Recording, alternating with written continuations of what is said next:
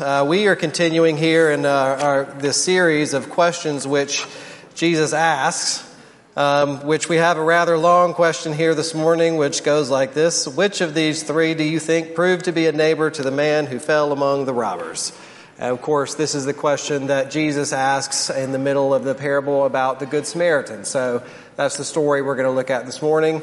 It's among the more commonly known parables that Jesus told. It is one that we have talked about here fairly frequently as we have sought to love our city well. I know that our deacons read it and study it every year when they do training through Tim Keller's Ministries of Mercy. And no matter how many times I read it, it is read. I think it is so simple, so clear, so convicting, and purposeful all at the same time. So it is. We pray that the Spirit would use it this morning in each of us. So with all that being said, let me actually do that. Let me go before the Lord in prayer, and then we will jump in. Dear Jesus, we can read these words on the page, and we are utterly dependent on you for them to their gravity and their truth to sink into our hearts. We ask that you would use your Spirit, send your Spirit this morning, and you would help us to do that we might hear and see and be moved by your grace, that we might love the way that you do. In Jesus' name, amen. I did pray before I read it, but now that it's been blessed properly, let's go to our passage and we'll read it. This is from Luke 10, verses 25 through 37. And behold, a lawyer stood up to put him, that's Jesus, to the test, saying, Teacher, what shall I do to inherit eternal life? And he said to him, What is written in the law? How do you read it? And he answered, You shall love the Lord your God with all your heart and with all your soul and with all your strength and with all your mind, and your neighbor as yourself. And he said to him, You have answered correctly. Do this and you will live. But he, desiring to justify himself, said to Jesus, And who is my neighbor? And Jesus replied, A man was going down from Jerusalem to Jericho, and he fell among robbers, who stripped him and beat him and departed, leaving him half dead. Now by chance a priest was going down that road, and when he saw him, he passed by on the other side. So likewise a Levite, when he came to the place and saw him, passed by on the other side. But a Samaritan, as he journeyed, came to where he was, and when he saw him, he had compassion. He went to him and bound up his wounds, poured on oil and wine. Then he set him on his own animal, brought him to an inn, and took care of him. And the next day he took out 2 denarii and gave them to the innkeeper, saying, Take care of him, and whatever more you spend, I will repay you when I come back. And which of these 3 do you think proved to be a neighbor to the man who fell among the robbers? He said, The one who showed him mercy. And Jesus said to him, You go and do likewise. This is the word of the Lord. Thanks be to God. There are a number of ways that we can, use this and parable in a number of ways that has been used, in the past. It can be an aid to us to teach us or even help us to recover our Christian calling towards mercy ministry and the poor and any that are in need around us. It can be used just as a practical guide of what do those things look like. And we're going to hopefully touch on all of those things as we get in here. But there's an interesting context that this whole thing is set in, which you might have caught when we read it, is that it's about a lawyer who wants to be justified.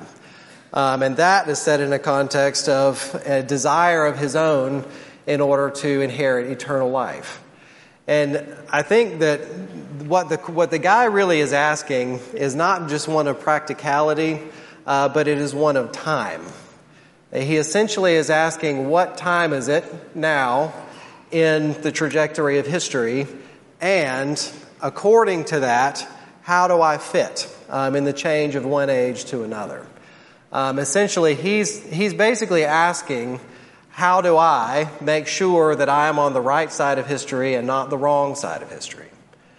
And that's a phrase that we hear and we use all the time. I use it with trepidation, just, depending on whatever that might mean. But that literally is what he asks. And I'll show you why that is. So he uses this phrase, what must I do to inherit eternal life? which is familiar to us, but in Luke's gospel here and at that time, it was a little bit more unusual. And he's getting it from the last book of the book of Daniel, the last chapter of the book of Daniel, in Daniel 12:2, which says this: "At that time shall rise Michael, the great prince, who is charge of your people, and there shall be a time of trouble such as never been seen since there was a nation till that time.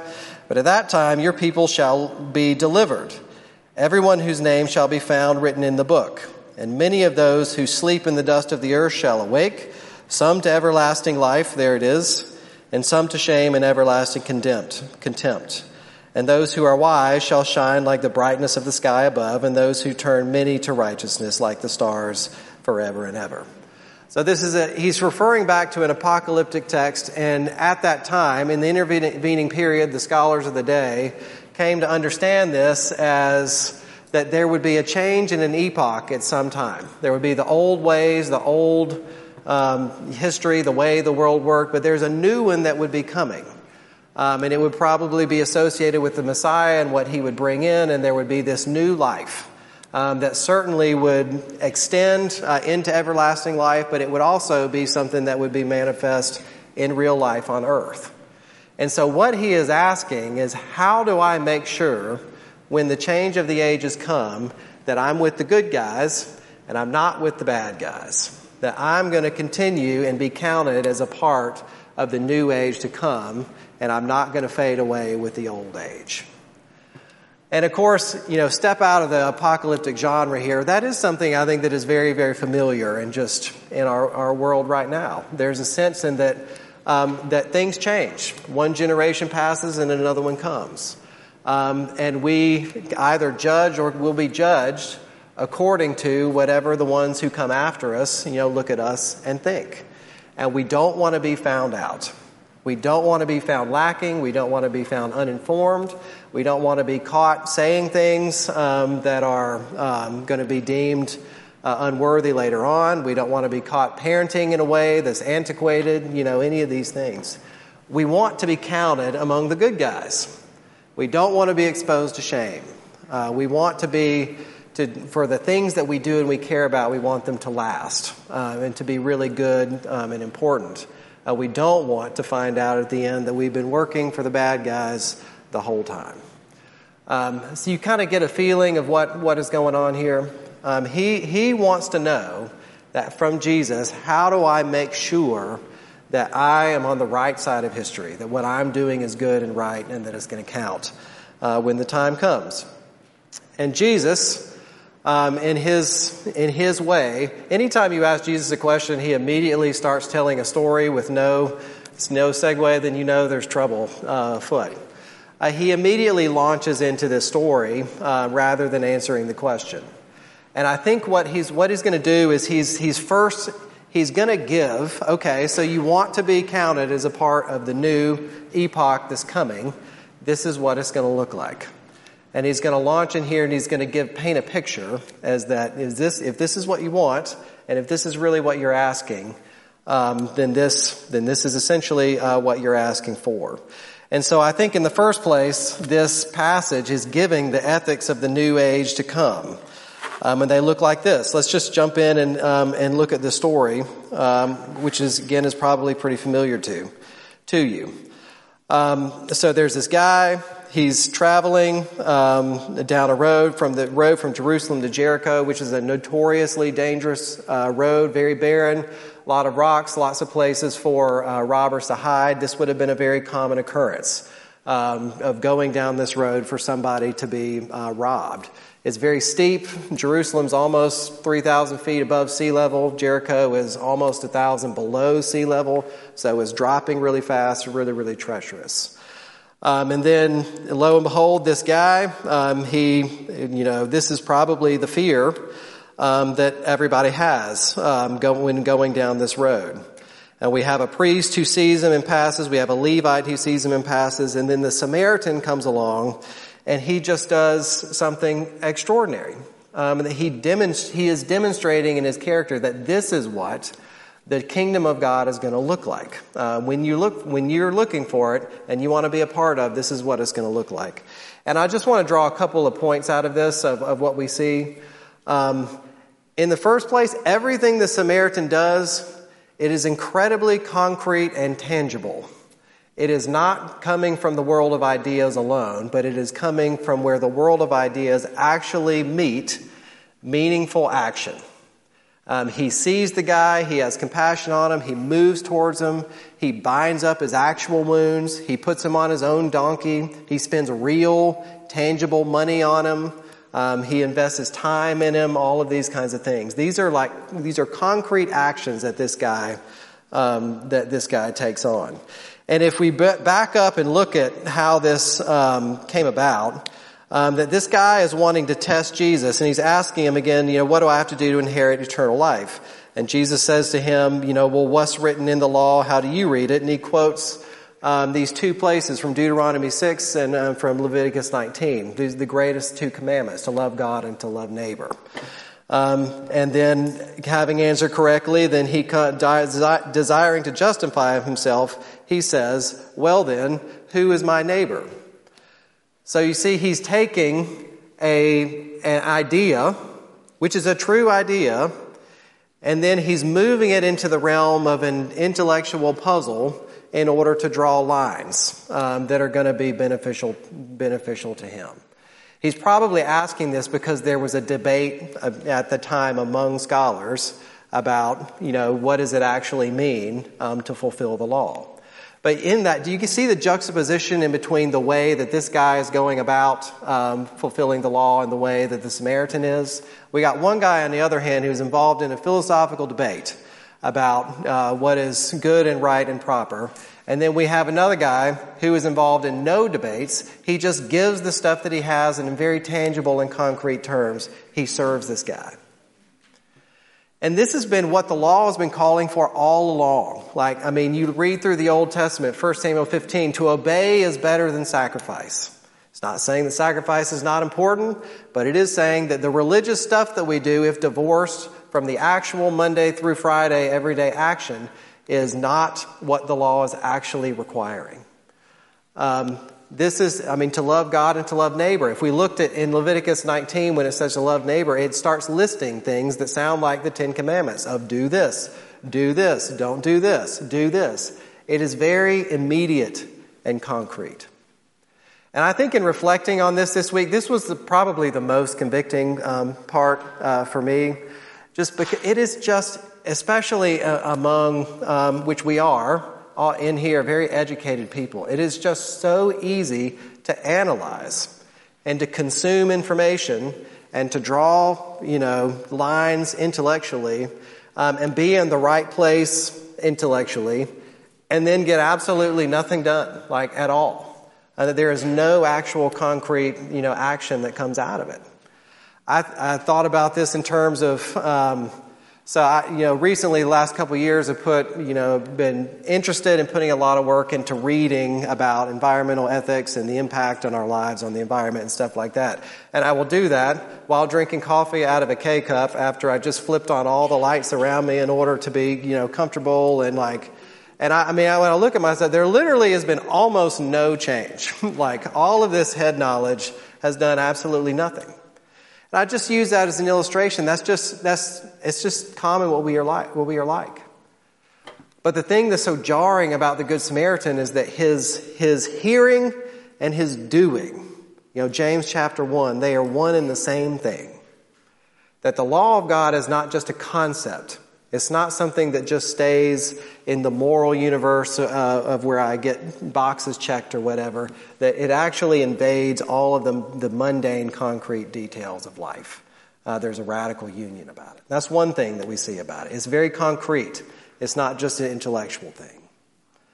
The other one here we see is that of these ethics of the new kingdom is that the boundaries of how people are distinguished from one another in the new kingdom are completely obliterated, that there are none.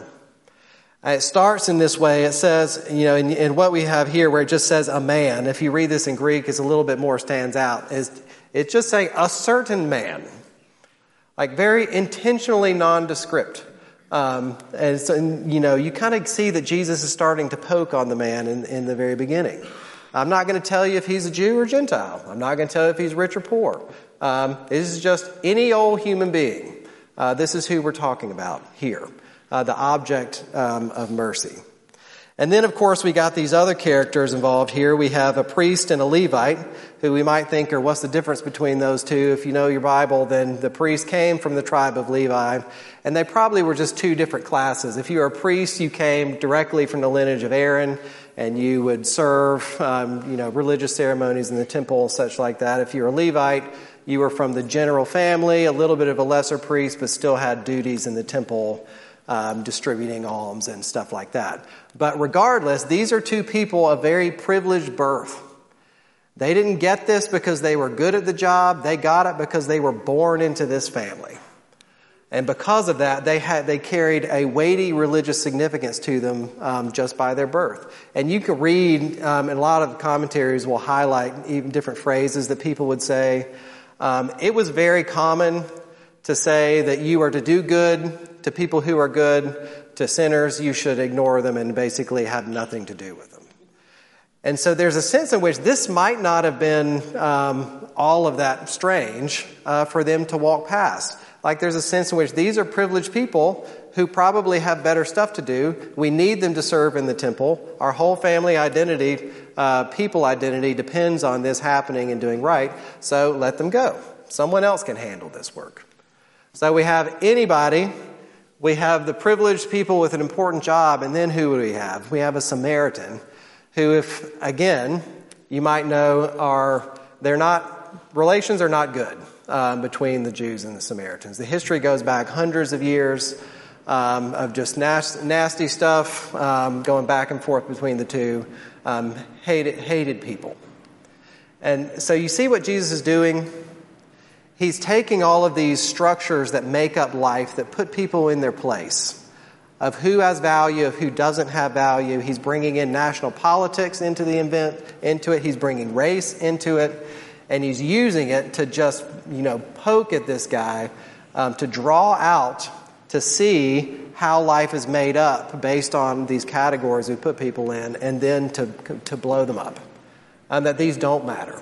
When it comes to extending mercy, the only issue of what it looks like in the new kingdom that's coming is that the only issue is the sense of compassion.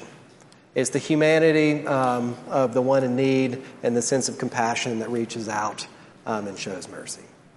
So these are two characteristics we see here. It's very concrete and immediate, and the boundaries that divide people, how we put people in categories, they are completely obliterated. And so what Jesus is saying in this, and then what does he say? He asked the guy, so who's the one who was a neighbor? And you get the twist on the question here. So the original question was, who is my neighbor? And Jesus finished it not an identity question, but an active question, a verb. So who do you think was a neighbor to this guy?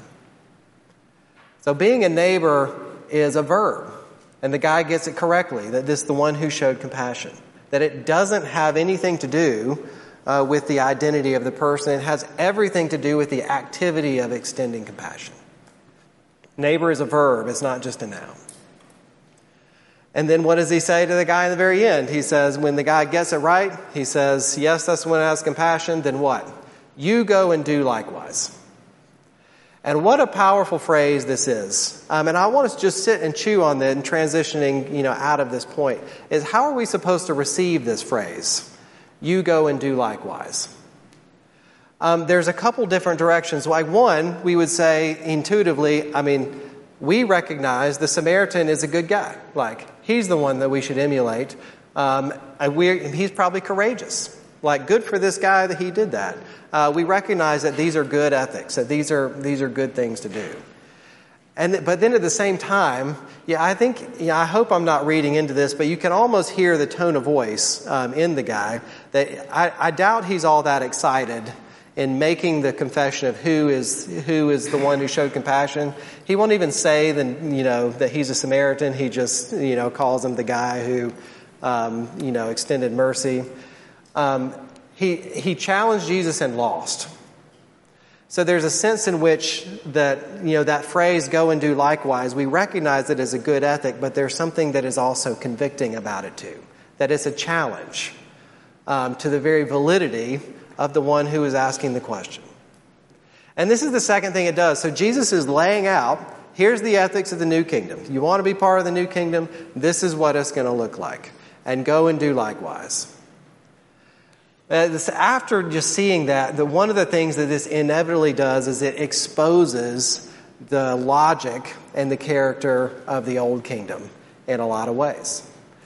For one thing, it is the old age is one that is defined by anxiety, a sense of self-preservation, of legalism to a degree, in order to make that work, self-righteousness, which ultimately leads to things like judgment, creating boundaries around these people and that people. By giving the ethics of the new kingdom, it becomes a bright light that shines directly on even the motivations of the one asking the question. And we're going to get in the third point to why this is good and why these are good instructions for us to go and do likewise. But it's important that we notice that Jesus says them as a challenge to the one asking. And part of his motivation here is to expose the guy's underlying motivations of why he wants to know who is his neighbor and is he going to be in this new kingdom or not.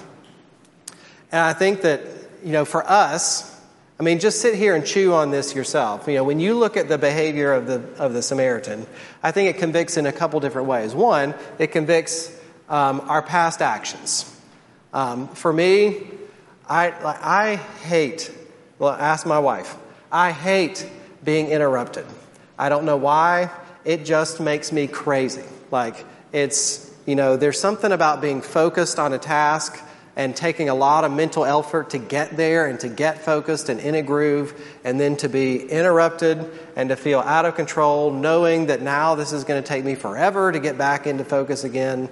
That's in my fleshly nature, that's one of the things that just gets all over me. I would prefer to be absorbed in the thing that I'm doing. I also have 4 kids, and so this is a very common occurrence.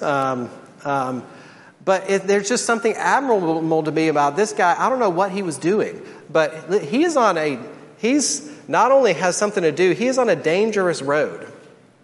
And he's completely free. He allows himself to be interrupted. He shifts his whole day just to take care of this guy. He drops him off at the inn. He goes and takes care of his business. He even tells the innkeeper he's probably going to come back another day. He's shifted his whole schedule around taking care of this guy just because he was there. That's very convicting to me. There could be all kinds of other ways. I think, one of the things about him is that he saw the guy there. I don't know this exactly, but you almost get the sense that this priest and Levite, that this was just kind of normal. That there would be, people on the side of this road who might be beat up, and, you've got things to do and you've got to go take care of them. They were part of a social structure this was just probably a very normal thing for them to do. But the Samaritan, he saw, that's convicting. There's an expense of money. He enters into a relationship that's going to be sticky. I think when we really think about it, we know deep down that any relationship of help is not all that simple. You think about, if you see someone on the side of the road and, or we'll just say in a parking lot and, they're obviously having trouble with their car and whatever, and that voice, maybe I should give them a help or whatever. But there's always kind of that question, how long is this going to take? And what else, what if the first fix doesn't work? And then you're stuck with them. Then you've got to go and, maybe help get a tow truck, and you can't just leave them at that time. And that's just a silly example. But anyone who's really struggling, that there are just so many layers, in the mix, that it's very difficult and it's very sticky. This is convicting. This guy just jumped in and he didn't care. So, and a lot of our just present past attitudes is convicting as well. But even just looking forward, so if we say, okay, go and do likewise, so exactly what are we going to do? So how much danger is appropriate, for us to put ourselves in danger in order to handle somebody else? I don't exactly know. What if I do this for some day and there's someone else another day? Like, how many people do I give all my denarii to when there's a whole bunch of people to go around? What if this guy is a notoriously unsafe and he's just going to get himself in trouble again after this?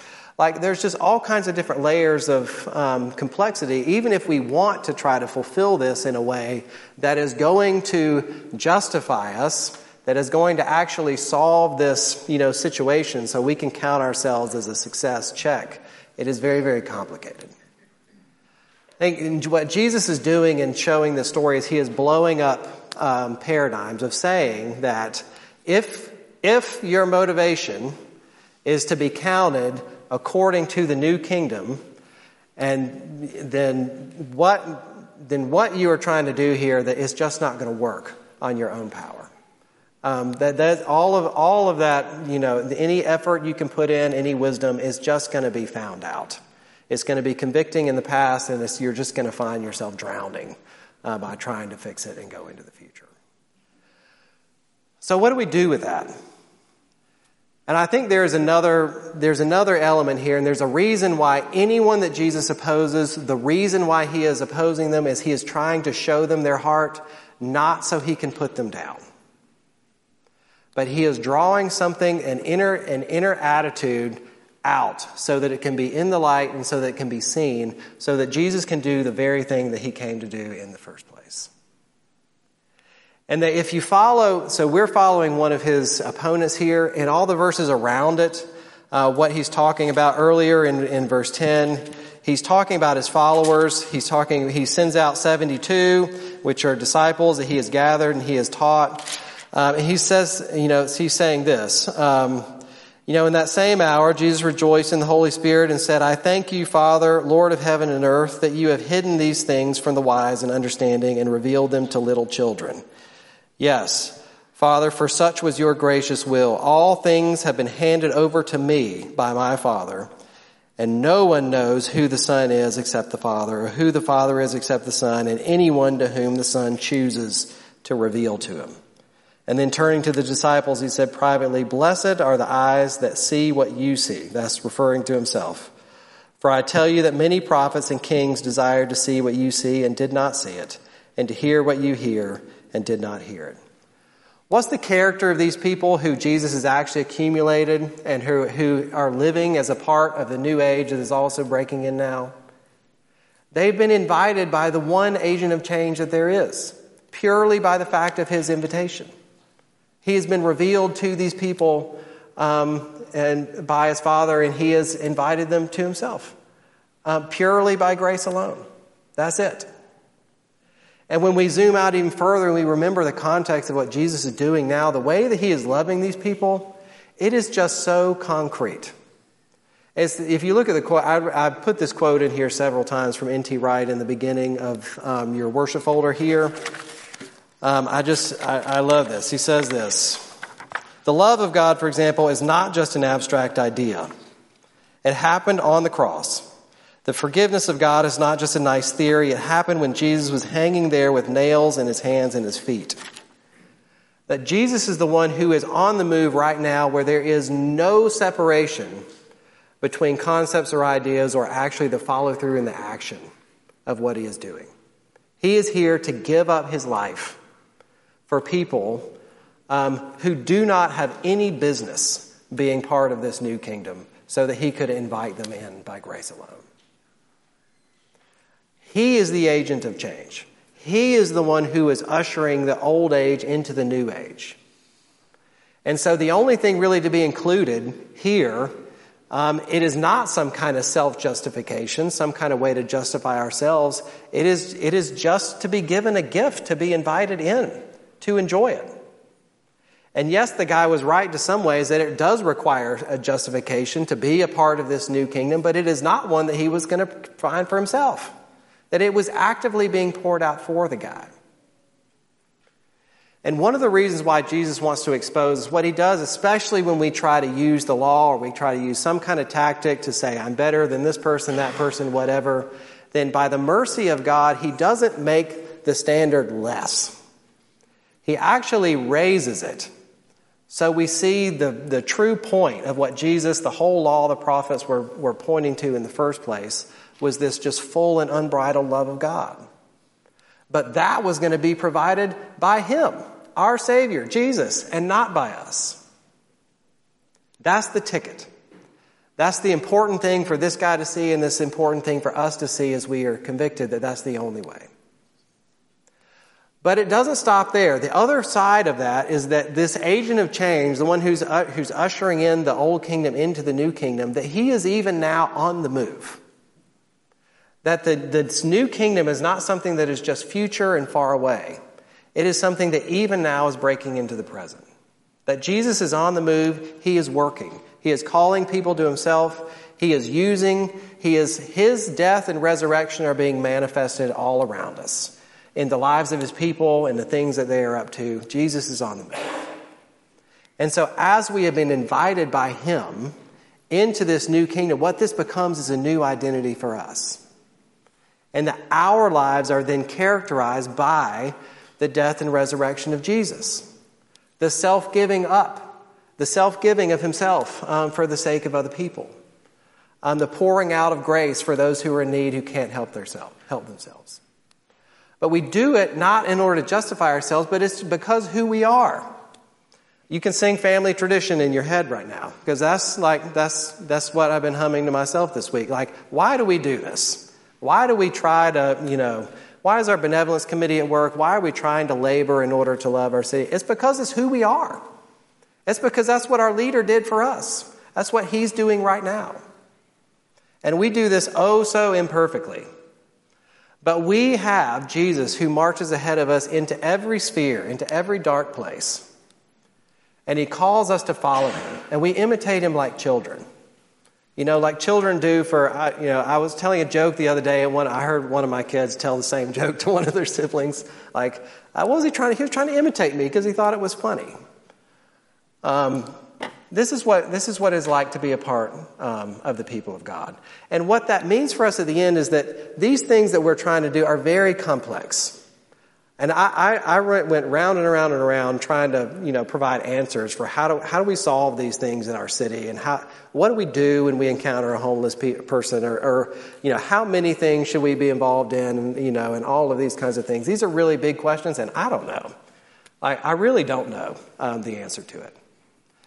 But if we're following Jesus, if he is the thing that characterizes our lives, rather than needing to distance ourselves from the complexity and from the difficulty because it's going to find us wanting, because it will, it instead has the opposite effect, where it invites us into the complexity, not with answers, but with a whole lot less fear and with a whole lot less burden on our shoulders of having to solve everything perfectly. We have a great big brother, Jesus, who came to us, who saved us, who redeemed us, and who didn't stop with us, who is on the move now. And he bids every one of us to come and follow him. And I just want to end with these, just a couple of thoughts. If you feel convicted by this story, and if this is just a fresh look at your own life of indwelling self-centeredness, and whatever it is that prevents this unconditional love for others, that the invitation here is not to shame, but it is to return back to your own Savior, Jesus, and to dwell in the depth of his love, his love that he poured out with all of his strength and his body and his mind and his soul for us, his children, that we might be with him. But once we're there, the other thought is this, and that it is to, as we sit and we enjoy that love that he has given, it is also to do the same thing for those around us that he also loves. Is that the call to come to Jesus is also the call to be in Jesus, to follow him wherever he goes, to be free of our own efforts of self-justification, and to feel that freedom in actually living into the work that Jesus has ahead of us. Those are two things. To return to him for our own justification, but in that, to follow him into whatever, whoever it might be that he puts in our way. That is a good call, and it is a tall call, and it is not something that we can do on our own power. So I want to stop here and pray, and I would invite us all together that we would pray for ourselves and as a church, that Jesus would continue to move in us and also through us on his mission. Jesus, that's the request we have for you today. We thank you for your grace and for your mercy, and would you help us more and more to walk in light of that grace rather than shame.